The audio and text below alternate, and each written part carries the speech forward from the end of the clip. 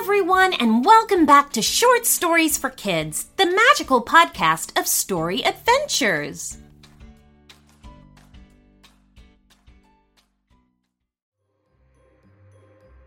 We get so many story requests every day, and sadly, we just don't have the time to do all of the ideas.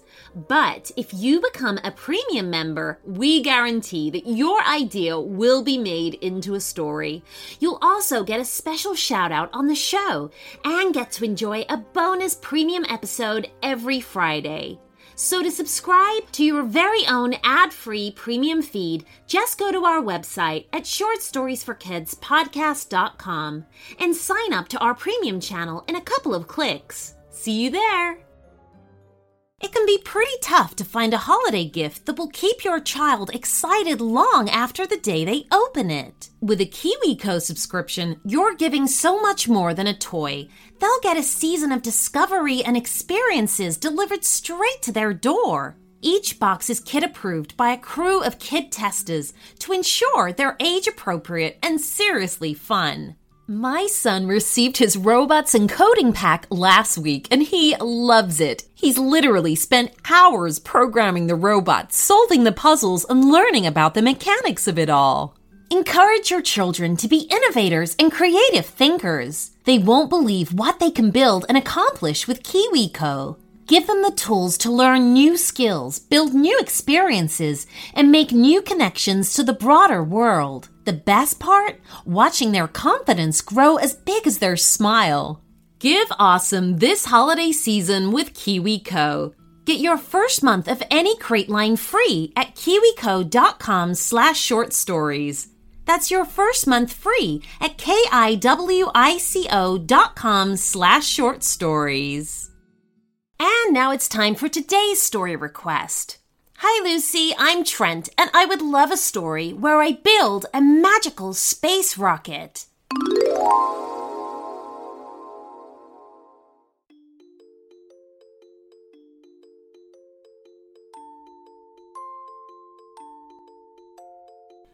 Trent built a rocket ship for his school science experiment. He thought it was really cool. He'd made it out of newspaper, aluminium foil, paper mache, cardboard, and tape. From the outside, it looked like a real rocket ship. He even had cut a hole in the rocket ship's body to be able to show what it would look like inside. His model was too small for a person to actually travel in, but he built a miniature version of himself out of clay. One day, it was raining at lunchtime, and the students had to stay inside. Trent was staring at his rocket ship and began thinking just how cool it would be if he could actually fly it. Suddenly, the room went black, and then he heard a noise. The next thing he knew, a bright passageway lit up in front of him, and Trent walked through it. It led him to a field outside. And there, he saw his rocket ship had grown to be full size. It was huge. Trent climbed inside, taking the controls over for his miniature clay figure. 10 seconds until blast off, said Trent. He could hear the excitement in his voice. He couldn't wait to travel to some faraway place. As he pressed the blast off button and the countdown timer started, he looked around. Through a screen, he could see what was happening outside. He was amazed as fire shot out of his rocket, propelling him into the sky.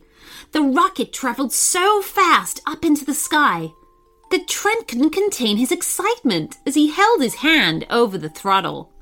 Eventually, the rocket ship came to a stop and the door opened. Trent climbed outside. He was unsure of where he was. He nervously set one foot on the strange-looking green earth. It was like nothing he'd seen before. It also didn't look like any of the planets his science teacher had taught him about. He wondered if it was possible to have undiscovered places in the solar system. "Hello," called out Trent as he began to walk around the rocket ship, taking in his new surroundings. "Is anyone here?" For a few minutes, Trent didn't see anyone. He He just saw rocks and green earth and some trees that were very unusual. They looked like they were made from tin plates. He wondered if there was some kind of strange metal on the planet that made that happen, or if there was an artist somewhere. On this unusual place he'd flown to, who had used their talents to create the trees. After Trent walked around for a while, he saw a little yellow and green figure approach him. "Hello," said Trent nervously. "Are you friendly?" "I will not hurt you," said the little alien figure, "if you don't hurt me." "I won't hurt you," said Trent. "I'm really happy to meet you. My name's Trent. What's your name?" "I am Avactor," said the alien. It means little guy in alien. "What planet are we on?" asked Trent. "This is planet Slackazulu," said Avactor. "Would you like me to give you a tour?"